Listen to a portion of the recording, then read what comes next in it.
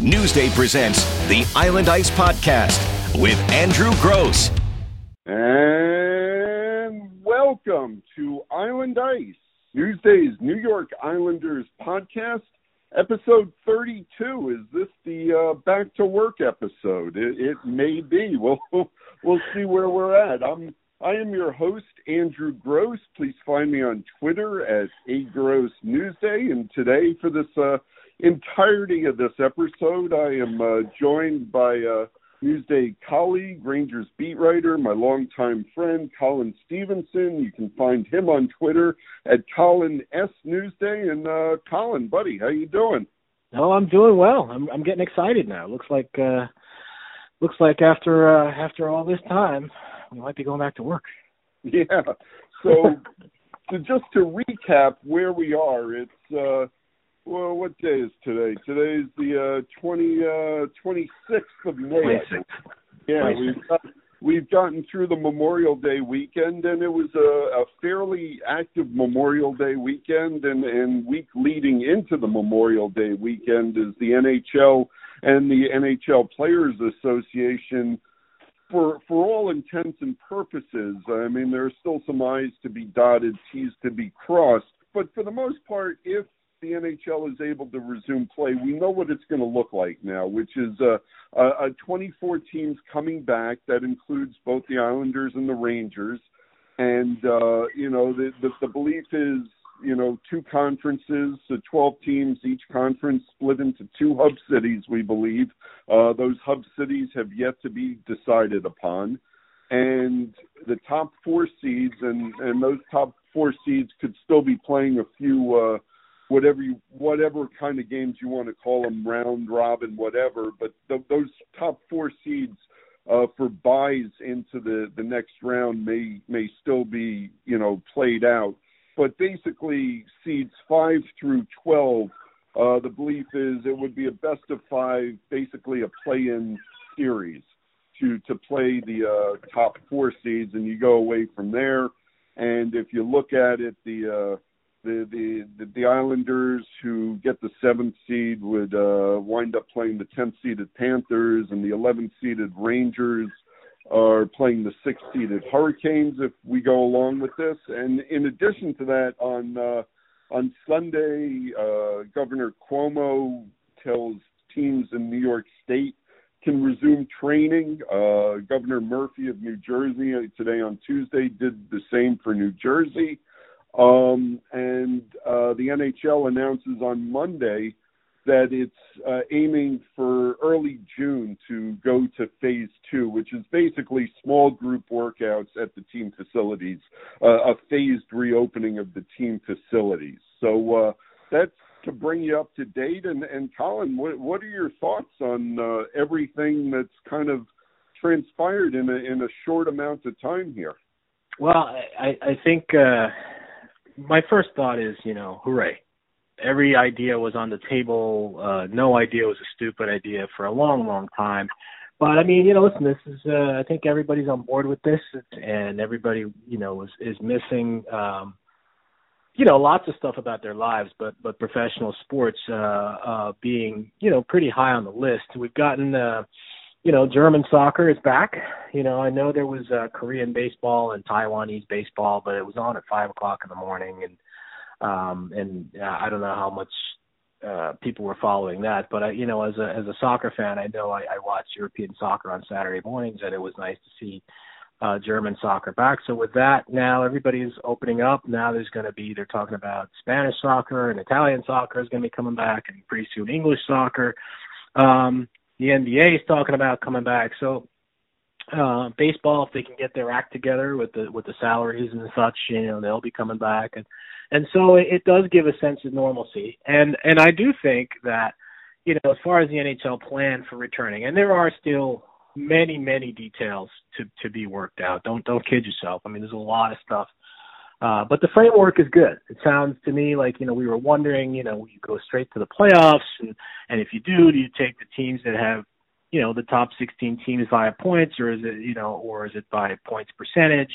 And what about, teams like the Rangers who were, 2 points out of a spot, and So this kind of encompasses, in my mind, the best plan where you bring teams that had a realistic shot at making the playoffs with the 12 or 14 games remaining, or however many, 12 or I guess the Rangers had 12 games. The Islanders had 14 games remaining. I don't know, but whatever. Yeah. You bring those teams back, and everybody who had a shot with 12 or 14 games remaining now has a shot. It's a 3 out of 5 to get into the group of 16, and then you go from there. And I think that's really cool, and it really sets up some interesting things. It'll be 3 months plus, right, between the time of the pause and the time of the return. Yeah. Guys who were injured will be healthy now. Columbus is going to be a different team. So I just think it's going to be really cool. There's going to be a lot to talk about, from our standpoint, lots to discuss. And, the Rangers versus Carolina, and, the Carolina was one of 2 teams to vote against, the restart plan because they didn't like this plan, because they didn't think it was fair, because they had an 80% chance to make the playoffs, and now they're going to face the Rangers who swept them in the regular season, and, that kind of thing. It's just really a lot of interesting stuff to talk about, so I couldn't be more excited. Yeah, it was funny. Like, I guess I sort of understood the Hurricanes' concerns, and the Lightning were the other team to vote against this model. And to be fair, Jordan Martunic on a Zoom call the other day said basically it was not against voting to return to play. It was just kind of a protest that he didn't think this was the most fair system. But my reaction was, come on, really? I mean, I think this is the most fair system, to be honest with you. Yeah, it's like, really, you're going to nitpick which team you have to play against, and you could do better in the standings than, in another system. Just go out and win. Just go out and win. Go out and play and go out and win, and don't whine about the opponent or anything like that. Yeah, you can't. That's not very. I don't want to call them dirty names, but listen, the fact that you got swept by the Rangers in the regular season, first of all, it means not that much, because it means nothing. Because the Hurricanes are a different team. They've acquired Vincent Trocheck, and the Rangers certainly are a different team with Shesterkin in that, and. Yeah. And like you said, hockey hasn't been played since March 12th. It's just but the great thing is, listen, we've all been locked down for however long, and now we can talk about hockey as opposed to talking about if they're going to come back, what would be the best way to come back. Now we have a plan. And now we can get into the nitty gritty of, is Lundqvist going to start against against the Hurricanes, or is Shesterkin going to start? Shesterkin's number 1, but Lundqvist has insane numbers against them. Things like that, stuff that, will really get us, back into sort of, normalcy mode. Note to the Rangers, Thomas Greiss always puts up good numbers against the Hurricanes, and Barry Trotz went with Robin Lehner to start the 4 games last year, and I'm not. It didn't work out too good, did it? I'm not blaming Robin Lehner. Those first 2 games in Brooklyn, were kind of toss-ups, could have gone either way. Right. I guess the point is, I think the Rangers would go with Shesterkin. Yeah, I would assume so as well. But it's just it's just fun to be able to kind of debate and talk. I remember this, and Lundqvist has been skating in Sweden, and Shesterkin probably, he's been here, so he hasn't been skating, so whatever. It's hockey talk as opposed to virus talk, which is great. Yeah, and again, you don't want to jump the gun too much, and, because it should still be pointed out, even though, Long Island is, opening up, phase 1 tomorrow, on Wednesday, supposedly, which would mean the restart of construction at Belmont. And, different pockets of New York State are starting to reopen to business. My wife, who runs her own veterinary hospital, the doors are open today. She's been operating, pretty much since March with clients leaving the pets outside, and Jenny, talking to clients either through the window, certainly wearing masks, socially distancing, taking a lot of information over the phone. Starting today, clients are back in the hospital. So, there are signs all over that, that things are creeping back to the way we remembered them. But at the same time, we also have to remember this can turn on a dime. The NHL made clear in its memo to its leagues that, it's not exactly, they haven't pinpointed a date for the phase 2 reopening of the training facilities, and it's not clear how long phase 2 is going to last, or when they would ever get to a phase 3 if they can, which is training camp, or a phase 4, which would be the resumption of play. I mean, COVID-19 is still, it hasn't gone anywhere, and I don't think any of us can forget that. But like you said, it is nice at least to have something else to talk about, or at least to speculate about. Right.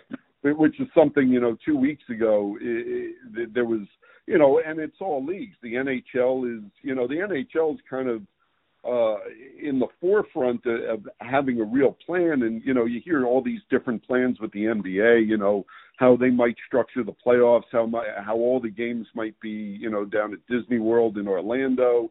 And baseball going through the problems, as they haggle over money, which, shocker with baseball that they've gotten to that point. And, to be fair, I mean, like you said, there's still a lot to be worked out. And I'm sure there are definitely monetary issues that have to be worked out in the NHL, escrow and final payments on contracts, and all these contracts are draft, and when's the draft going to be? Are the players who signed, the college players or whatever who signed, are they going to be on rosters? Is Keandre Miller going to be on the Rangers roster? Some of these guys that they signed, these college or not college free agents, but guys that have left college, and so there's a line. And the other thing I was thinking about is, there was talk a while back of players with families who didn't want to be away from their families for 3 to 4 months at a time. And listen, the playoffs, a 16-team playoff typically takes about 2 months to complete, right? So, I mean, if you're talking, you got to do a best of 5 play-in round, and then 16-team playoffs, which take 2 months. I mean, that could be 3 months away from your family if your family isn't coming with you to those hub cities, and then if they do come to the hub city, you know what I mean? So there's a lot of stuff to get through before we actually see the first puck drop. But it looks good. Yeah, and what I've heard, I'm sure you've heard the same thing, is, from when they start this to when they hand out the Stanley Cup, they don't want this taking more than 2 months. And that, that's all inclusive. And I think that is, they're trying to speak to some of the concerns of these players, who are committing to being away from the family for a long time. And it's not just players, it's training staff, and it's, it has yet to be determined, obviously, where the games are going to be and who will be allowed to be in that bubble. And, if you read through the NHL memo, the media is not going to be allowed in team facilities during phase 1, at least, which is, as was it, 6 players can be in the facility working out at a time. No coaches, one strength coach, no skating coaches, no, goalies can have goalie coaches, but they can't be like the team goalie coach. So Benny Allaire, who's the Rangers goalie coach, wouldn't be working with goalies. They would probably have to hire somebody, the guy individually. So I mean, there are things. I'm not quite sure. I guess it's all just aimed at keeping the numbers low.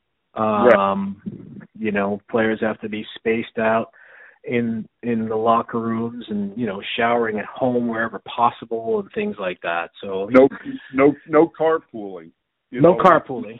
Yeah. Which sounds intuitive, but it's actually not a big deal. I don't want to say that, but it is a big part of the players' lives because there's a ton of carpooling that goes on. You know, the Rangers. Yeah, especially with the Rangers. I mean, you know, most of the players now live in the city. Yeah, and with the Islanders as well. You know, it's almost a part of their routine. You know, the players come in groups of 2 or 3, and it's a time to relax. They grab a coffee on their way in. They're yucking it up, and you know, it sort of gets them ready for this rather than, you know, players are creatures of habit, and obviously there are going to be a ton of adjustments they have to make through this. But, you know, it's not just a throwaway line that there's no carpooling or, you know, nothing, you know, that only 6 of them can work out and, you know, they have to be spaced there. The whole point of a team is the camaraderie, and that's going to have to be reassembled a little bit at a time. So all of this is going to be a huge adjustment. Yeah, and then there's no, as you said, we don't have a start date yet for when we're going to do these small groups, and we don't have, as you said, we don't have a time for how long the small group phase is going to last, and then, you know, you can go to larger groups. I saw in Spain they had small groups. They're, I think, Spanish soccer, and now they're up to like 14 players, I think, so it's a larger group. So you start with a small group, you go to a bigger size group, and then eventually you have the full group, I suppose. So, I mean, it seems to me like a long way before we even get to like a full training camp. And then what do the players want? Like a 3-week training camp? And I guess that would be in their home cities, right? I mean, because you want to be home. I mean, you don't really want to make the time away from home any longer anyway. So, I don't know. I mean, now you're bumming me out, man. I was all excited about this. Now you're bringing me down. I didn't mean to bum you out there. I'm just trying to point out is, you know, just because we may be at point A, we're not going directly to point B or point C or playing games. It's still a distance. I mean, you know, however, if they want to get these small groups going, they targeted early June. I mean, just me speculating, I'm still thinking they wouldn't be able to resume playing games late July at the earliest, and it might possibly be August before we see any games. Yeah, and as you said too, and we can't forget this part. We're not through. You know, this coronavirus still is out there, right? And so, you know, to the extent that we flatten the curve and we allow this possibility of restarting and stuff, you know, pretty much people are saying that there's going to be a second spike and, you know, all this kind of stuff, and you have to kind of prepare with that possibility in mind and so on and so forth. And so if you start in August, like, you know, I happen to have a son in college, you know, as you have a daughter in college, and I have a second son who's finishing up in high school. He's going to have outdoor graduation now. A lot of colleges, you know, take into account like a second spike, and the NHL needs to. I'm sure they've thought of this too, but there could be a second spike, you know, and so you kind of want to time it so that you play, and maybe you're done before that second spike comes around, and then maybe this. Yeah. You know, so there's that too. Like it's you know, not that we're experts on coronavirus, but you know, I mean, we hear what everybody else hears, you know. Yeah, no, and it's very, because what the NHL absolutely does not want is for them to get all the way to the point of where they actually restart, and then they have to shut it down again because too many players get infected. And look, let's not kid each other. You know, if people are getting back together in groups, more people are going to get sick. You're going to have a hockey player come down with COVID-19 after all this restarts. I mean, to me, that just seems logical, right? So right. The point is how to isolate that. And the NHL certainly has come up with a lot of protocols for, you know, for testing, as well as isolating players who do become symptomatic, you know, during the course, so they don't have to shut down the whole thing. Right. But that's going to be very tricky, keeping this going once it starts. Yeah, I mean, and you know, what's the number, right? If one guy tests positive, if 3 guys test positive across the league, if 5 guys, what's the number? I mean, does it have to be a certain number of guys per team, or one team maybe? I mean, you know, I don't know what the protocol. I don't know that I read anything that suggests, well, if this many players end up testing positive, we're going to have to shut it back down. I don't know that they want to say that, but that's a legit sort of concern. Yeah. But all of that said, it's good to be talking about it, right? Oh, absolutely. Yeah. I mean, it certainly beats the alternative. It has beaten the alternative. But, yeah, so, I mean, we've talked about this 24-team model, which, you know, I like. I like the way they have it set up. And I also really like the process they went through to get to this point, where there was some real dialogue between the league and the NHLPA. And, you know, I'm not saying because the sides were able to cooperate here, it's automatically going to lead to a new collective bargaining agreement when one is needed in 22. But I did like the way the two sides, there was back and forth, there was give and take. You know, I think they expressed what really mattered to them without a lot of kicking and screaming. Right. And I think the dialogue allowed them to get to this point and get to this point quicker than other leagues have gotten to this point. So to me, that was a really promising sign. That is a really promising sign. I mean, if you look at what's happening with baseball in particular, their CBA, I think, is up in 21, right? So, I mean, yeah.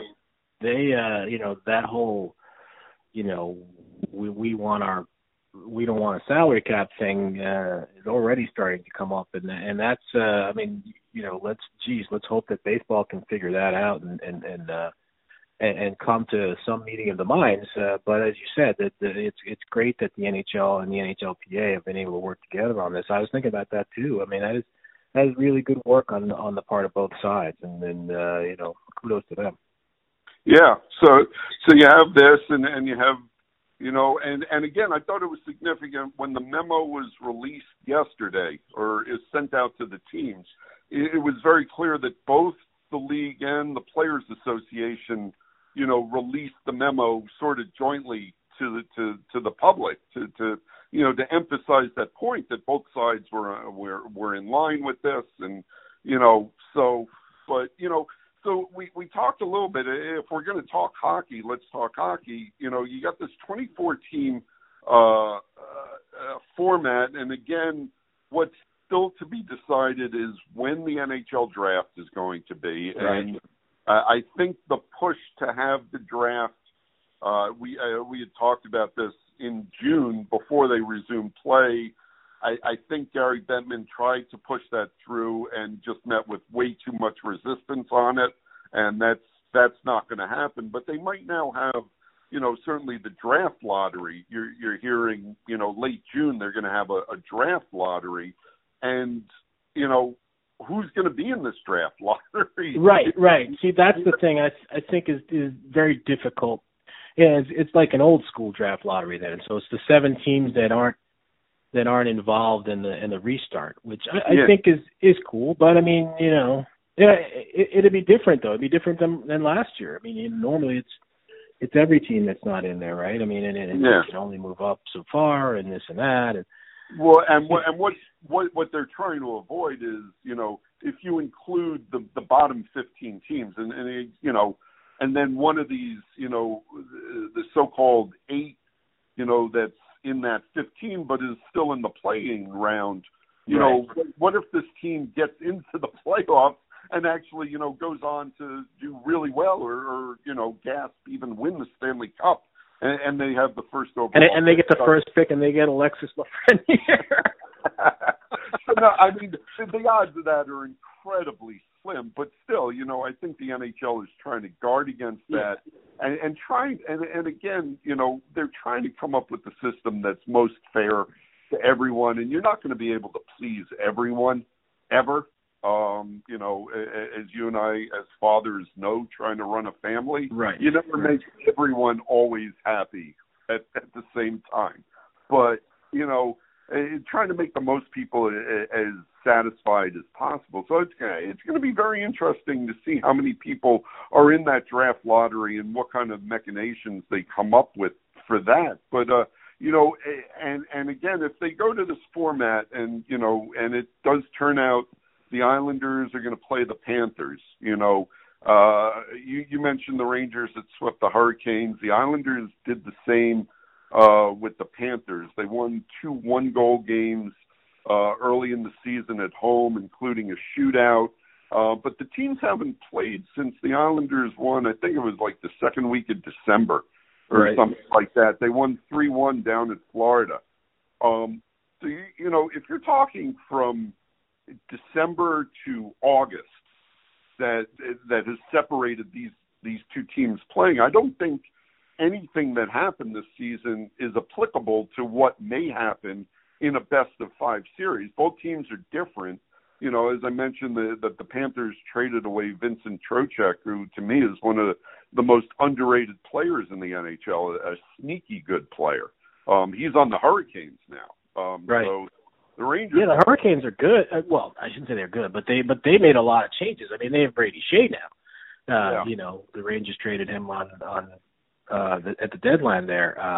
You know, and they've got Vatanen, right? Didn't they get Vatanen from New Jersey? So I mean, they're a different team. And Vatanen may actually finally be healthy by the time you know, because he was hurt when he was traded, and I don't think he played for the Hurricanes. You know, and you know, like you mentioned earlier, you know, players getting healthy is going to be, you know, a significant portion of this. The Blue Jackets are going to be a healthy team. The Islanders, just looking at the Islanders, Johnny Boychuk's going to be back. Casey Cizikas is going to be back for sure. But the speculation is whether Adam Pelech would be able to play, you know, if you're talking about August, because, you know, when he tore his Achilles tendon in, I think it was January 2nd, and, you know, he was supposedly out for the season, the thought was he would be able to be back for training camp. Well, that's September. You know, if there are games in August, you know, is that on Adam Pelech's timeline? Yeah. If he's close, is it worth it? I mean, he's a young guy. And certainly I don't think the Islanders are going to speculate now whether Adam Pelech might be able to play games in August or not. But, you know, that significantly alters the landscape for the Islanders, you know, because he's probably their best defensive defenseman, certainly a top pair defenseman. And as much as Andy Green, you know, did a pretty good job, you know, when he was acquired from the Devils, trying to, you know, take up some of the slack for Pelech being out, Pelech back in the lineup really is a boost, or would be a boost to the Islanders if he is able to play. And I'm not saying, you know, August would be on his timetable or not. You know, I think we were looking at September really. So, but it is out there. So, and the Islanders are not the only. So I think every team is going to have at least one guy that they weren't expecting to have, you know, back in their lineup. So, you know, like I said, what the Islanders did against the Panthers in October or December, you know, probably has very, very little bearing on what would happen, you know, if play is able to resume here. Yeah, exactly. And the question I would have, too, is are those players that signed in May, are they going to be eligible? I mean, you would think they would be, right? You know, I've gotten a ton of questions, you know, would he be able to play this season? And indications right now are that no, you know, Sorokin's going to have to wait for next season to suit up for the Islanders. But, you know, I don't know. Would the league make, you know, would they, you know, I don't know if grandfathering in is the right phrase, but you know what I mean? Would they make exceptions here? And could players come in? And, you know, that's something else to speculate on as well. Right. I mean, and is there a difference between players who played in Europe and players who are playing in college, or juniors? So, I mean, there's still miles to go before we get all the T's crossed and I's dotted and stuff. But I do like that 2014 return to play. And I'm really looking forward to seeing the Penguins against the Canadians, to see, the Penguins are a real good team, but they're fifth, right? Overall in the Eastern Conference. And if they have to go up against Carey Price, in a 3 out of 5, whew. You mentioned, get to see these games. And I guess the question, and, the Newsday sports staff has been debating this internally, it seems like, for a month. But what do you think? Are we going to be seeing these games live, or are we going to be seeing these games on television? I sincerely doubt that we're going to be seeing the games live. But the thought occurred to me is, I wonder if they would, the teams would open up like their practice facilities or something, put up a big screen TV and have us all go there. And, I guess that wouldn't necessarily make sense. But that would be cool. I mean, it'd be great for me to get out of my house, go up to Tarrytown and watch the games up there and get on a conference call from there. I would imagine all the teams are trying to limit their liability as much as possible. So yeah. I don't think they would just invite the media to watch a game on television at their site. No, but the question I would have is if we're watching games on television, do we have access to the same kind of information we would if we were in the press box? Mm-hmm. In terms of Joe Blow, suffered a lower body injury and will not return or whatever. And how do you do? Is there going to be post game access, conference calls, Zoom calls, whatever? Are you going to be able to ask questions or is it going to be, okay, well, we'll take a limited amount of media.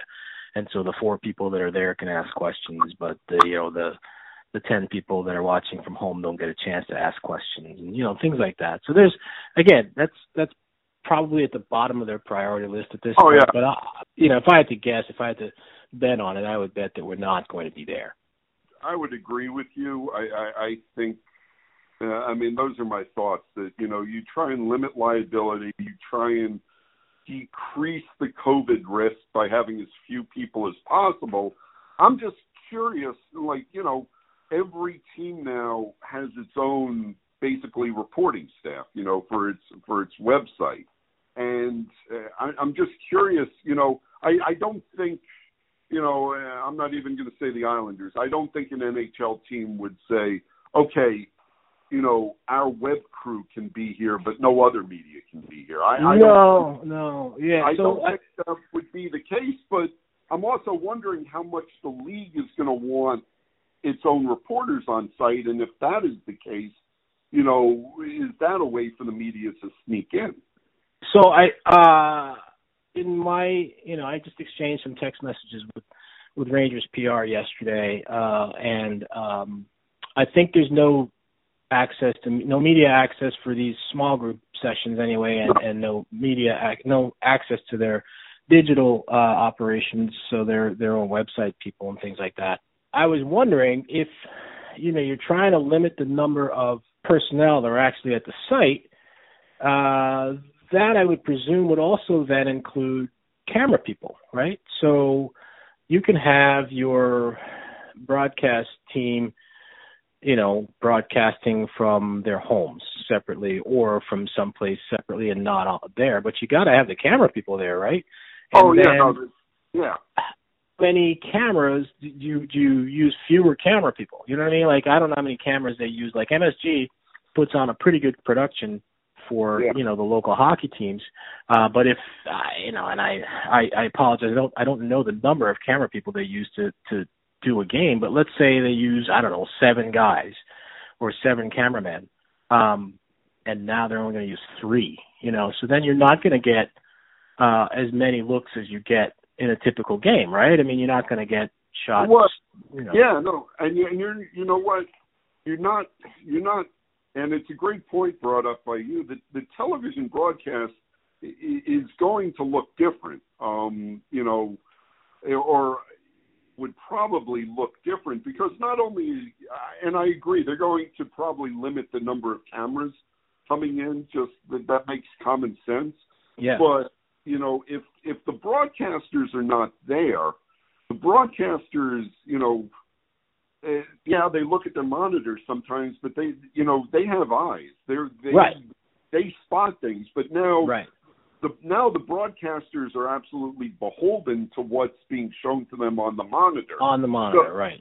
So they may miss stuff that happens behind the play or on the bench. And also, speaking about on the bench, if the broadcasters are not going to be there, you don't have the between the bench reporting, be it AJ or Jen or John Giannone or Dave Maloney, whoever is in between the benches. They do a fantastic job of giving you a feel of what's really happening during the game. And if that's not there, and a lot of the time, it's not even what those between the benches reporters say on the air. It's what they're telling. They're relaying it to the guys in the booth. Yeah. So you're going to miss a lot of that. So it's probably going to be a stripped down TV production as well if media is not allowed on site.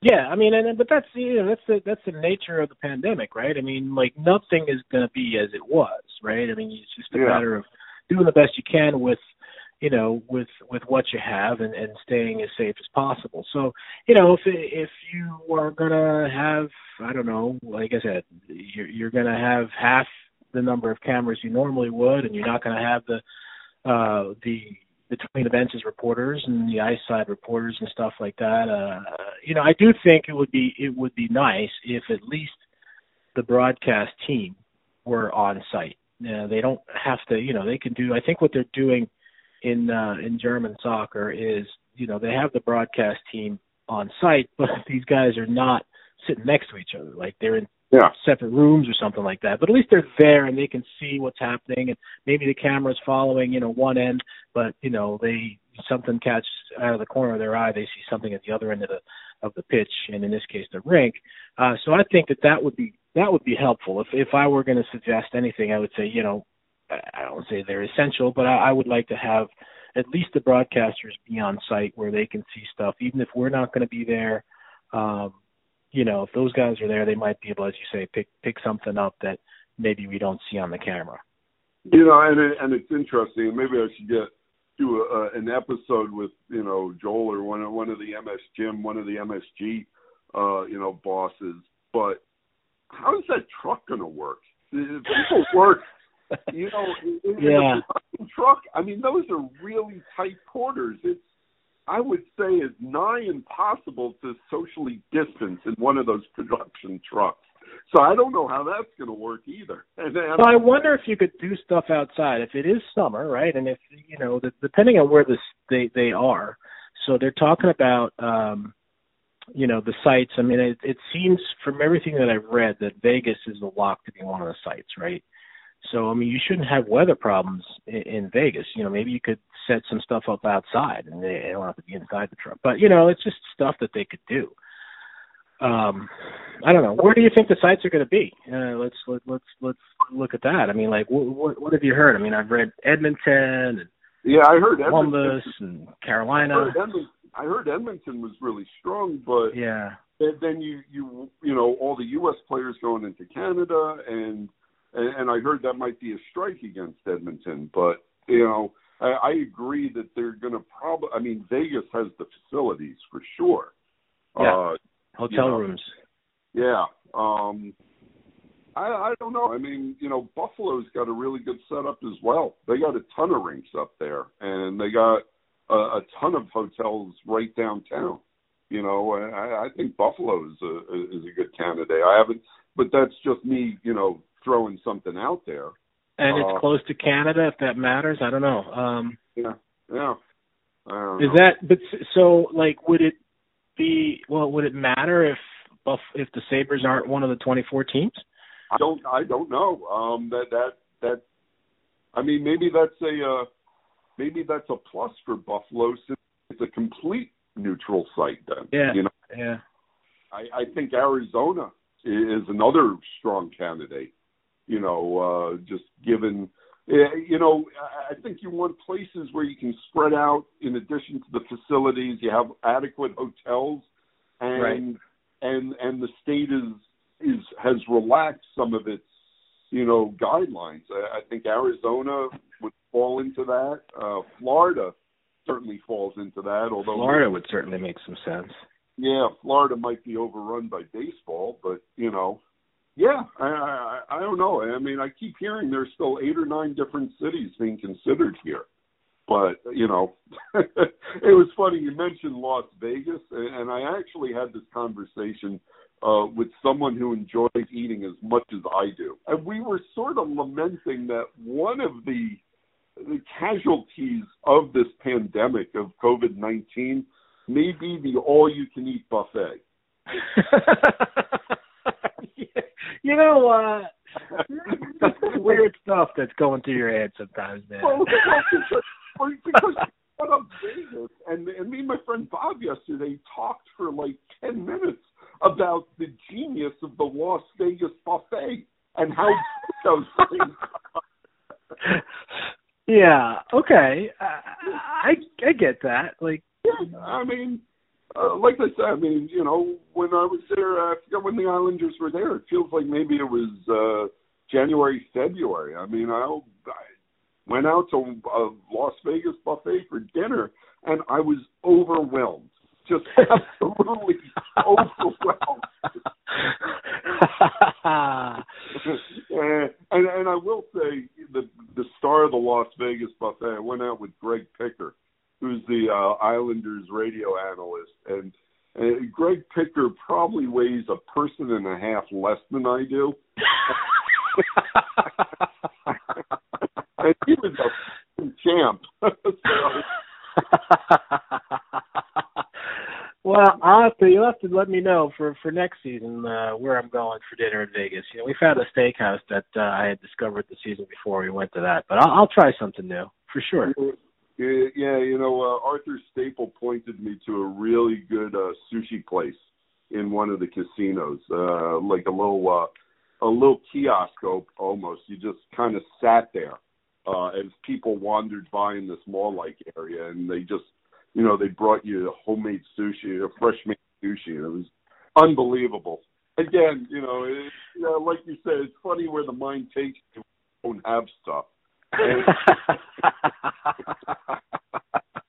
You know, here I am worrying about, you know, who's going to start and go for the Rangers. You're talking about all-you-can-eat sushi. With this pause, though, it seems like you've spoken to a lot more Islander people than I have spoken to Rangers people. The Rangers have taken sort of the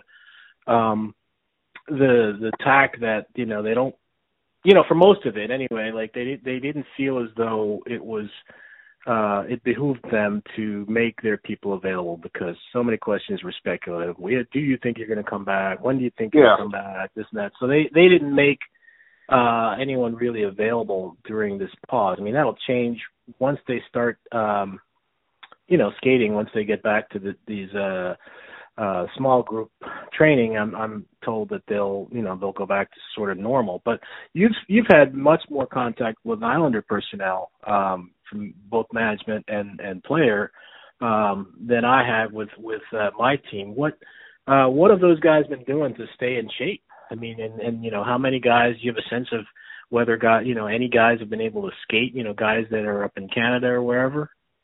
Yeah, no one I know has been skating. I know there were rinks open in Ottawa. I was trying to talk to Derek Brassard and JG Pajot, who were back up in the Ottawa area, but that that did not come through. And, you do bring up a good point, and I owe a ton of thanks really to Lou Lamoriello and the Islanders organization and their, Kimber Arbach and their PR.